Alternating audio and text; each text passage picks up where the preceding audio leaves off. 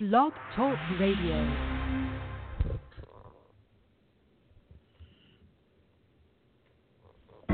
Welcome to Blog Talk Radio in high fidelity.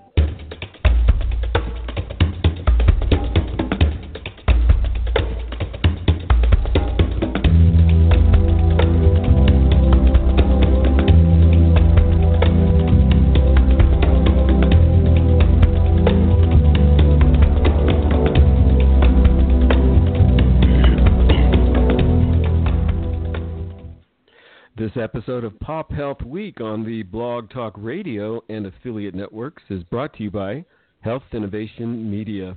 And welcome, everyone. I'm Gregg Masters, the producer and co-host of the show. And in the virtual studio today is my colleague, Fred Goldstein, principal co-host and co-founder here at PopHealth Week, as well as the balance of the Health Innovation Media team covering HIMSS 2019, including Nick Van Terheyden, MD, a.k.a. Dr. Nick, and perhaps, if we're lucky, Douglas Goldstein, also known as the E-Futurist.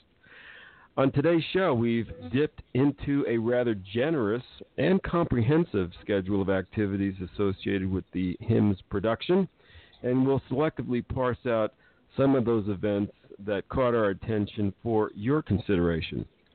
For those of you who may not be familiar with HIMSS, the Health Information Management Systems Society, HIMSS will convene at one of its venue sites, and this year that is the Orange County Convention Center in Orlando, Florida, from February 11th through the 15th.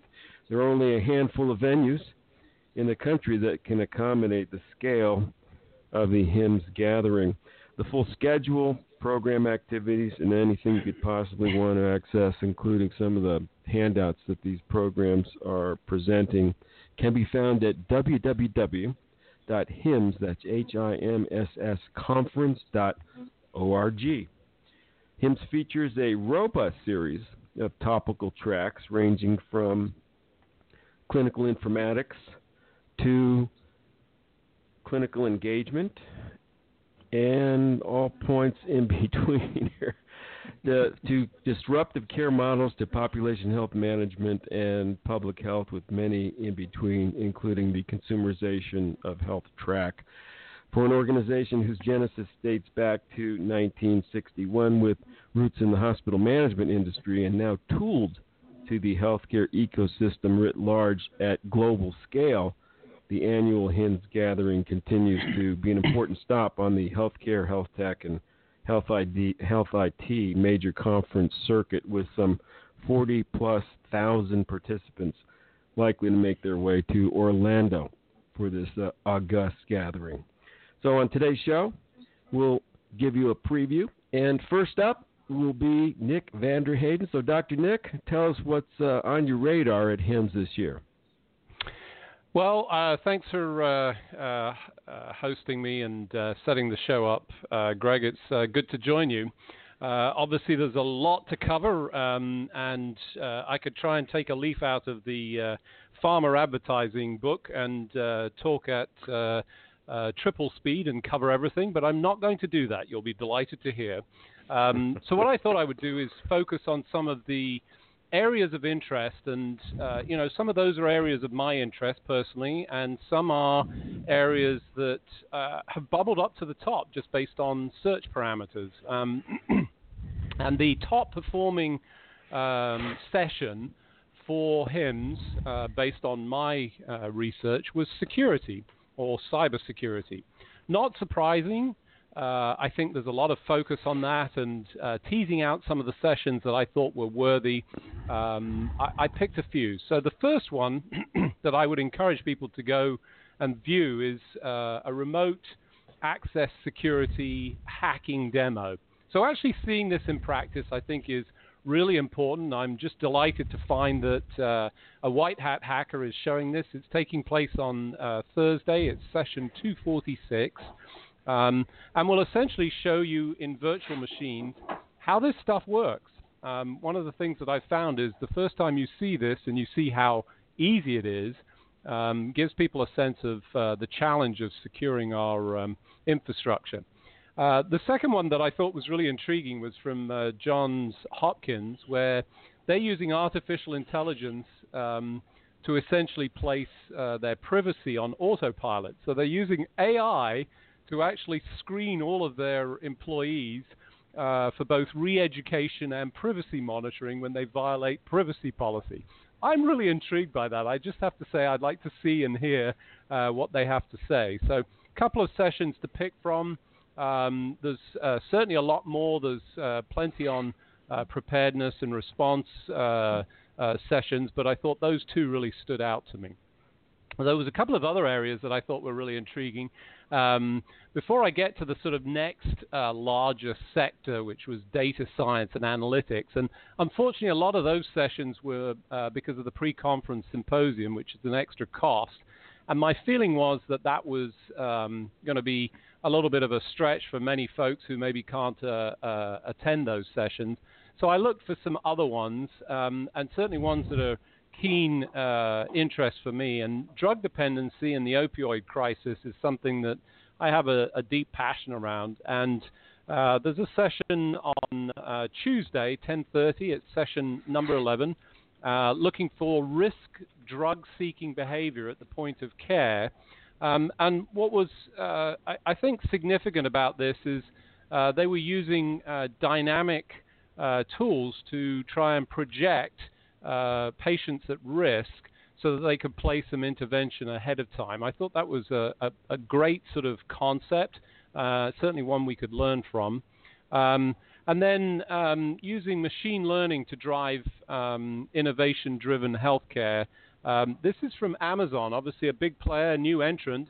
And quite honestly, I want to hear from Amazon. I want to hear what they're doing. They're talking about their machine learning and AI and how they see that being applied.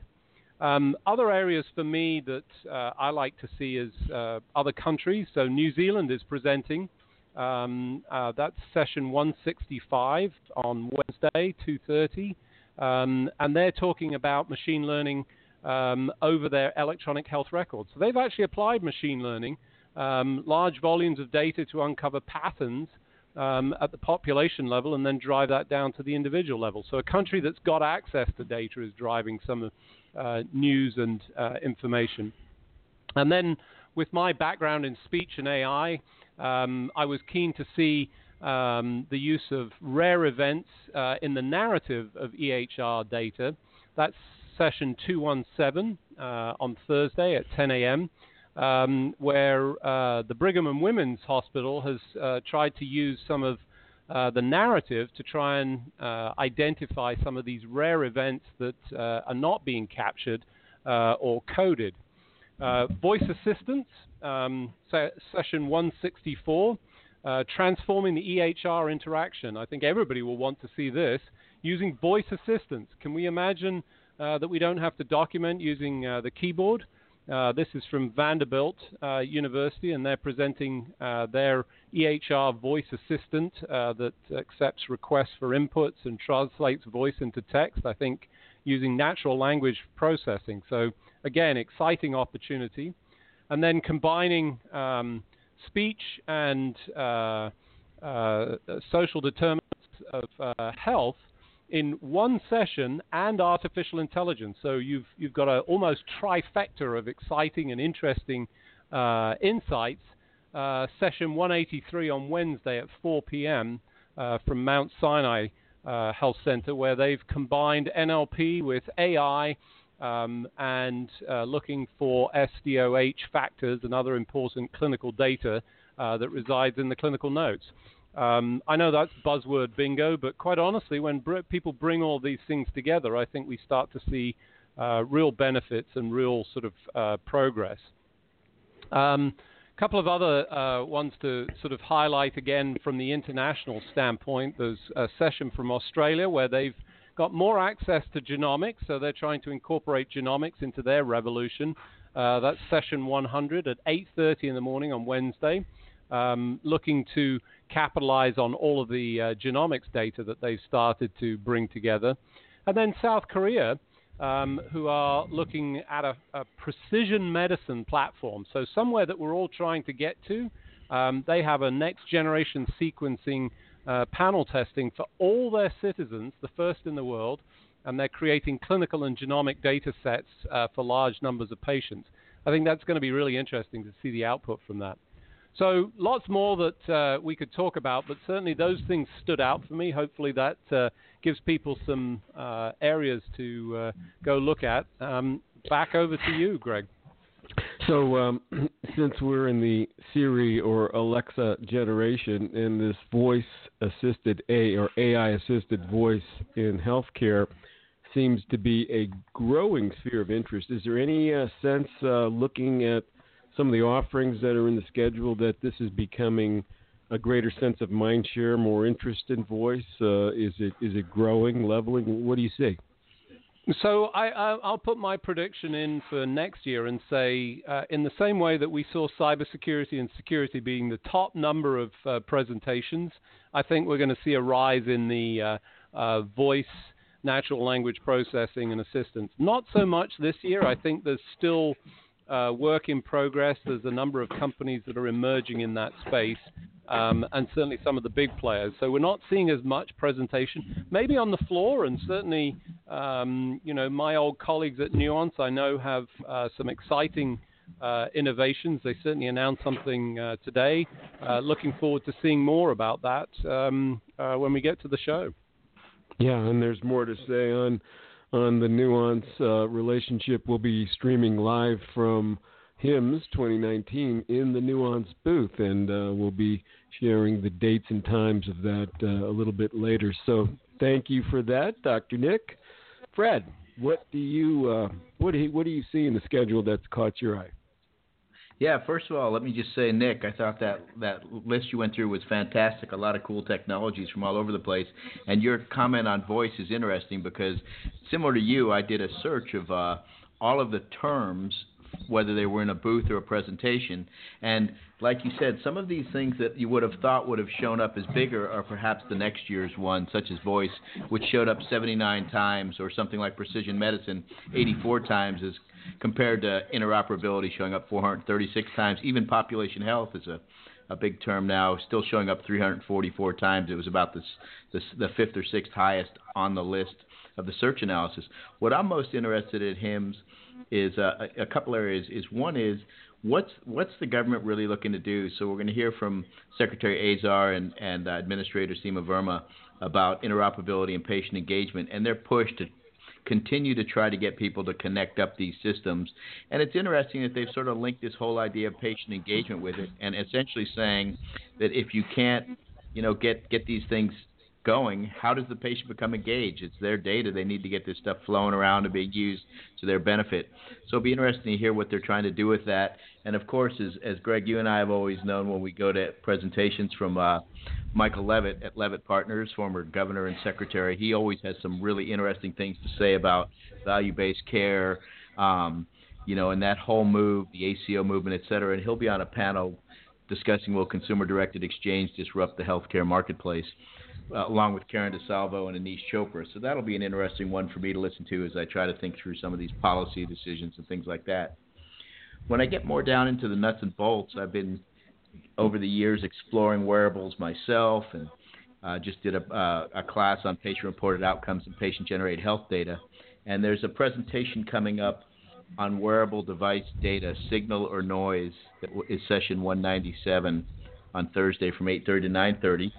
And it's going to be put on, the speaker is Carl Podorak, MD, who's from Mayo Clinic. So it'll be interesting to hear what he talks about. I know it's a big concern from physicians to whether or not this data they can use it. What's its provenance? Is it reliable, et cetera? And I think he's going to delve into a lot of that, which is something that I, for one, am very interested in and would love to feed more of my data into the system so they could continue to help me with some of this stuff. The other one from a population health approach is session 278, how to save costs beyond targeting the most costly patients. And this one is in Thursday afternoon. And typically in a pop health program, everybody, or the majority of people, I'm going to target the top 5%. Well, one of the problems they don't recognize with that is about 50% of those people move to a lower cost the next year by doing nothing. They were a car wreck. they had their big open heart surgery, and next year there's a lot lower costs, et cetera. So you really want to identify the rising risk in those individuals that may be moving up in the top 5%. This one's going to be presented by Nils Fisher, a senior analyst at Partners Connected Health, and Mariana Simons, who's a senior data scientist with Philips Research in their chronic disease management department. So it should be an interesting one, and hopefully we'll get people to recognize there are other data sets they need to look at, and show some of the new ways to analyze that to identify who might be moving into that, so you don't just go after the typical top 5%. So those are really the key ones I'm focused on. I thought it was interesting, and we talked about this a little before the show, and I'd love to get some of your comments, Nick and Greg. When I did the search on the terms and what showed up a lot, again, what didn't show up very highly were things like cost savings and social determinants of health. I think there were 54 results in a search of that. Social determinants of health was even lower with 39 results. But those are really key areas that we keep looking to technology to solve. And do you think it's just because there's not an interest in solving it, or they haven't figured out how to do it yet, or why are we not seeing things like cost savings show up at a much higher rate? Well, I've got to say, I mean, it's probably the most disappointing thing to me when I looked at that list. Was cost saving was so low in terms of presentations, and I was left with a couple of sort of impressions from that. It's either uninteresting or it's unimportant, and either of those are just bothersome to me because of the terrible state of affairs that we're in. But I'm often heard to say that healthcare is working as designed. It's not broken. It's working as a business, and cost savings don't feature highly in much of the sort of drivers that currently exist. And, we have to find a way to fix that from a patient standpoint, because we're all essentially becoming liable for this cost personally. Right. The triple aim is indeed a stretch that seems to challenge the industry even before you add the fourth aim of provider satisfaction. So it's a constant challenge. And I would say maybe it's too soft, Fred, when you start thinking social determinants and how to incorporate them in essentially an acute care, sick care system-focused industry. Mm-hmm. Makes sense. And Greg, so what did you find in the HIMSS list this year? So I started at the site, and I went into what they call the tracks, and I had mentioned that up front. But there are 19. Let's see, 1, 2, 3, 4, 5, 6, 7, 8, 9, 10, 11, 12, 13. 25, 26 tracks. And the ones that caught my eye were the disruptive care models. And there were a few in there that I thought would be worth calling out. The first one is the Journey to Value-Based Care, a crash course for CMIOs, CHIOs, CMOs, and other physician leaders. Because obviously we know physician leadership here is absolutely crucial, and there's far less involved than we need to be. But this looks like a pretty solid course, and the faculty are Samir Badlani, MD, and CHIO and System VP, Enterprise Data Management and Analytics at Sutter Health.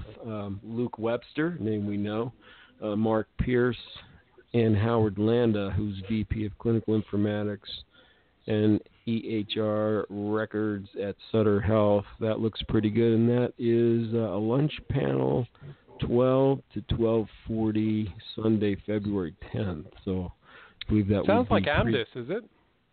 Yes. Mm-hmm. Yeah, that's one of the pre-conference sessions. Right. Great individuals. Those are all keen participants in that whole space. I think that would be a fantastic session.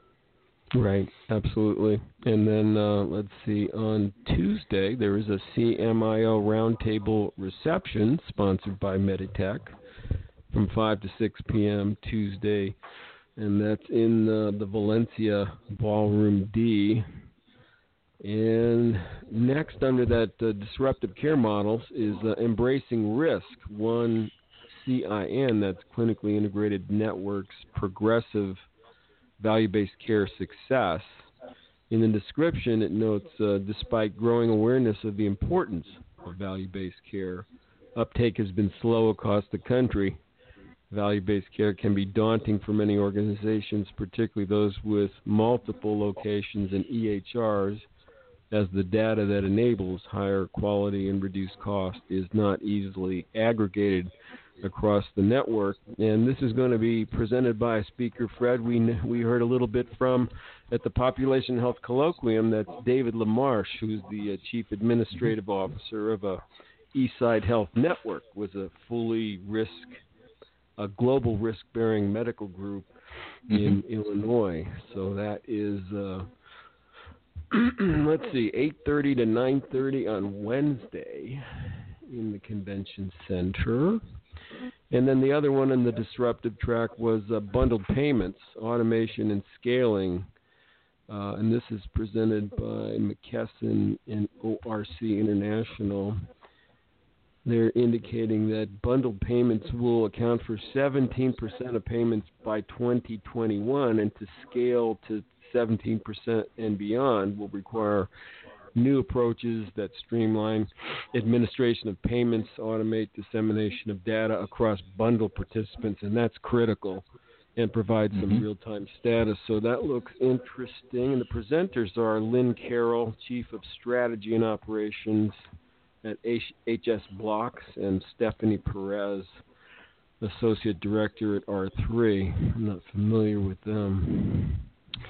So I have another one that I want to highlight because it's an area that we've talked about certainly in the past. I haven't seen a lot of action, although I can tell you a personal story around this. So I've been fully sequenced.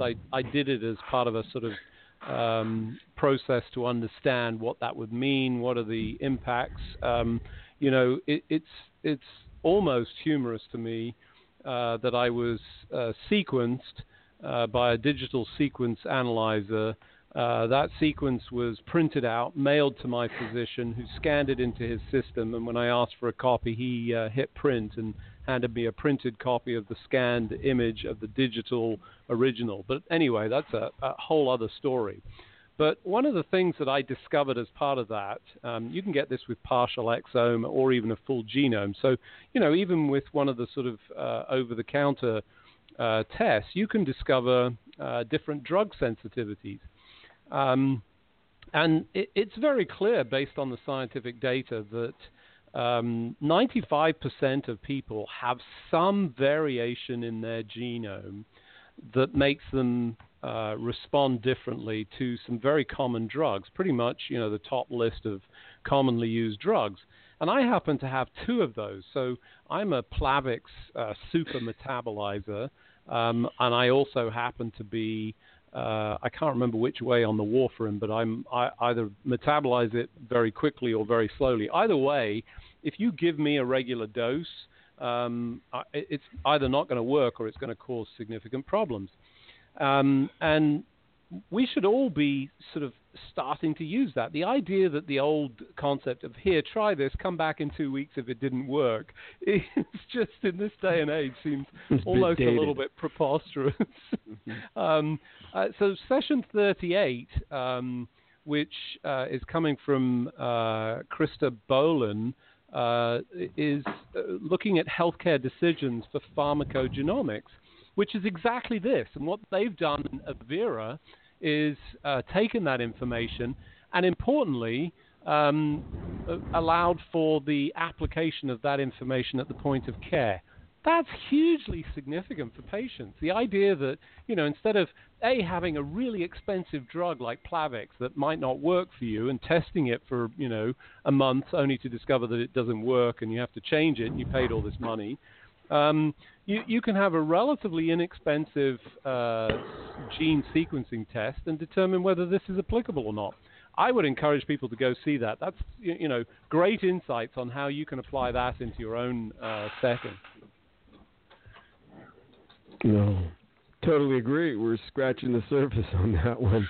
I was thinking while you were talking, I think a year ago or so, Eric Topol posted something on imprecise medicine, and it showed what it took to get these drugs FDA approved, and it wasn't a pretty picture.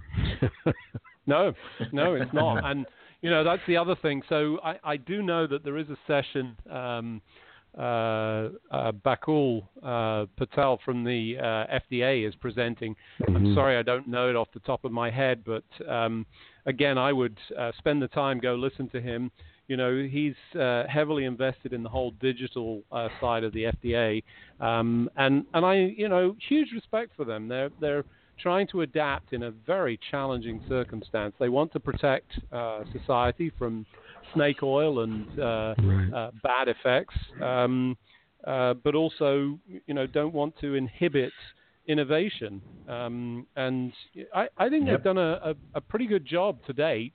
I would encourage people to go listen to Bakul and hear what the latest status is, because he's always going to tell it how it is. Always been very impressed.